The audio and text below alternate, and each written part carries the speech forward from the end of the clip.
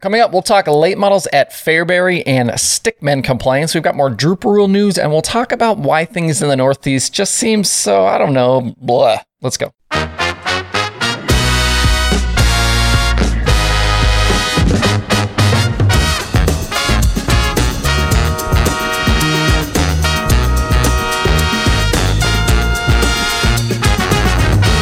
It's Wednesday, September 14th. I'm Justin Fiedler. This is Dirt Tracker Daily.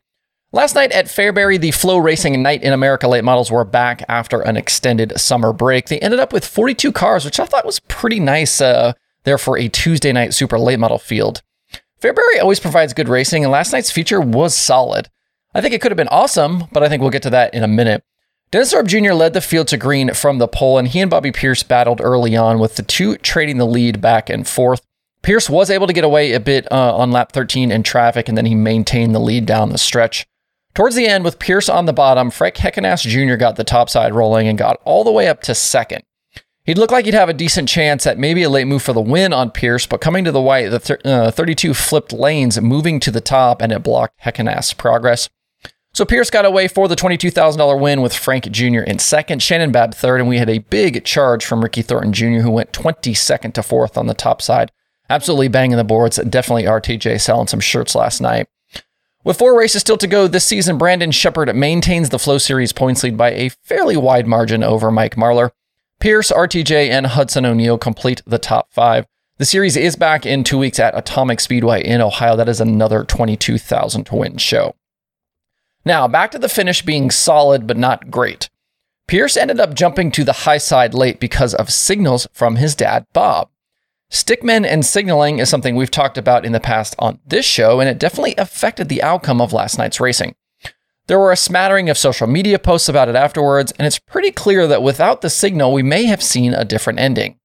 Pierce may have won the race anyway, but it would have been nice to see them fight it out to the end, instead of Pierce moving up thanks to the communication from his dad. On some level, I feel like it would be just about impossible to ban signaling or the communication, between the infield and the drivers completely. We'd have to have signal police walking around and telling people to stop, and it would just be ridiculous. But it's a shame when we're robbed of a good finish because of it. When we talked about this a little over a year ago on the Daily, the reactions from my audience were pretty mixed on the subject. But I'm wondering if your opinion has changed in the last year. Do the tracks and series need to do more to squash it or not? Let me know how you feel in the comments below. I'm curious what you guys think. Before we move on, I know there have been some in my international audience who wanted to get some Dirt Tracker merch. I haven't had the shipping options available because it's a little complicated to kind of sort all of that stuff out. So I finally went down that rabbit hole and figured all of the shipping out, the duties and the taxes and all that stuff. So if you are in Canada, Australia, or New Zealand, you can now place orders at shop.dirttracker.com for shirts and decals. I can't do free shipping like I do for the US orders, but to help keep costs down as much as possible, I've added the cheapest shipping options available. And I know it can get pretty pricey to send things across borders. Also, I went ahead and ordered a very small round of hats. I should have those in hand soon if you're interested in Dirt Tracker hats. As soon as I have them, we can certainly show them on the show as well. For everything else, you can order right now at shop.dirttracker.com.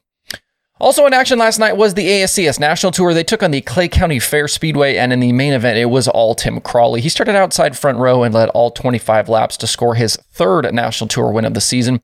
The track did take rubber lay, and Crawley was able to keep Blake Hahn at bay in the final laps. The elder Crawley had been in the mix for the ASCS Championship battle into the summer, but some tough finishes lately, including a 20th at Caney Valley, and multiple other results outside the top 10 have dropped him to 4th in the points. With 10 race nights still to go, Blake Hahn is out front with an 88-point lead over Wayne Johnson, and then everyone else is at least triple digits back. I think barring some tough luck for Hahn towards the end, it feels like he's in a pretty good position to go back-to-back here with that ASCS championship. The ASCS teams are off today, but they start a big 3-race weekend tomorrow night at Lucas Oil Speedway in Wheatland, Missouri for the Jesse Hockett Daniel McMillan Memorial. Saturday's feature pays $10,000 to the winner, and the ASCS will be joined all 3 nights by the POWRi War Sprint cars. All 3 nights are live on Flow. If you're a sprint car fan, both winged and non-winged, this is always a fun weekend to check out, so I would encourage you to do that. If you want some big-time late model racing tonight, the Ironman Series is headed for Volunteer Speedway in Tennessee. Michael Chilton is the Ironman points leader, and you can watch the action live over on XR+. I believe I saw Bloomquist is going to be there as well. And speaking of XR, the droop rule has often been talked about this season. Obviously, we've talked about it here. But as of yesterday, the XR Super Series will no longer enforce that rule.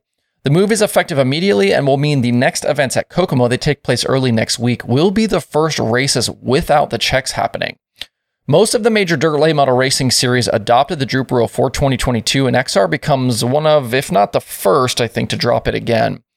There are those in the fan base who swear the droop rule has hurt the racing this season, but I obviously don't believe that's true, and we talked about it back on August 22nd. There's plenty of data points to back up my position, and the idea that there's been less passing is just not true.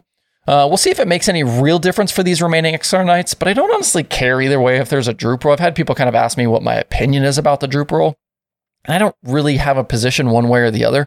If the officials say it helps safety, cool, but I don't expect the racing to change a whole lot without it being in effect, so I'm 50-50 on it.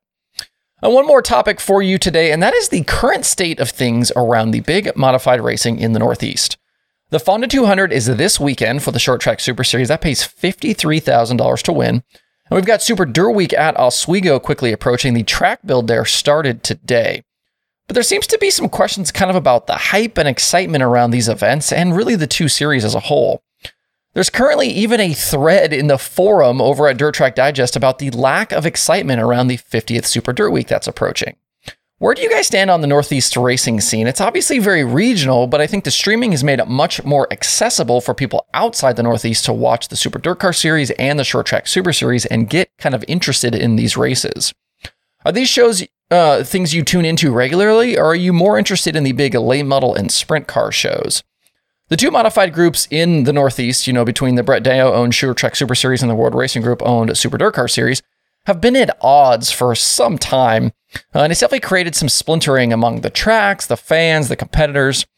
Now, we're just at a point where having two series up there is just going to continue holding everything back. Obviously, one or the other isn't going to be able to grow when they're constantly battling each other for everything. There are only so many fans, so many racetracks, and so many drivers to go around. So there's going to be plenty of weekends where events will suffer because people have to make a choice. Super Dirt Week is an interesting situation on its own, with it having moved several years ago from the now demolished Fairgrounds Mile to Oswego, which is obviously a temporary dirt track for that week. And people hate change, and no matter where Super Dirt Week was going to end up, we know folks were going to complain. Everybody in the world hates change. And I know the mile created some interesting shows, but I feel like a lot of those 200s at Syracuse were just complete snooze fests. You get those cars spread out all the way around that mile, and there was just no racing at all. World Racing Group was never going to have an easy time moving that event elsewhere, and some track issues at Oswego have obviously not aided in their quest. When you build these temporary dirt tracks, if things don't go absolutely right during the track build, it can get ugly, and especially when you're running that many laps over that course of those days, the track is going to continually be a challenge. And I have more questions than answers about this specific topic. But to me and some others I know, things feel off and a bit down right now, and I'm not sure how we make it better. Let me know your thoughts in the comments or on social media about the Northeast modified scene. On the Dirt Racing Podcast front, Wing Nation has Tyler Burnett this week. Loud Pedal has Dazen Pursley. Passing Points has Hank Davis. QuickTime has Jake Buback. TJ Slideways has Mike Shaw. And there are new episodes of The Dirt Reporters, The Dirt Nerds, and Dirt Tracks and Rib Racks. If you want to find these episodes and more, head over to dirttracker.com/podcasts. And there are 5 shows on the streaming schedule today. Dirt Vision has weekly micros from Millbridge. Speed Sport has WISSOTA Action from I-94 and IMCA Racing again from Clay County. XR Plus has the Ironman late models, like I said, from Volunteer, and there is Flow Racing 24/7. To see the full daily streaming schedule with links to watch, visit dirttracker.com/watch tonight. That's it for the show today. Have a good Wednesday. Please make sure to like and subscribe to these videos. Thanks everybody for tuning in. We'll see you tomorrow for more Dirt Tracker Daily.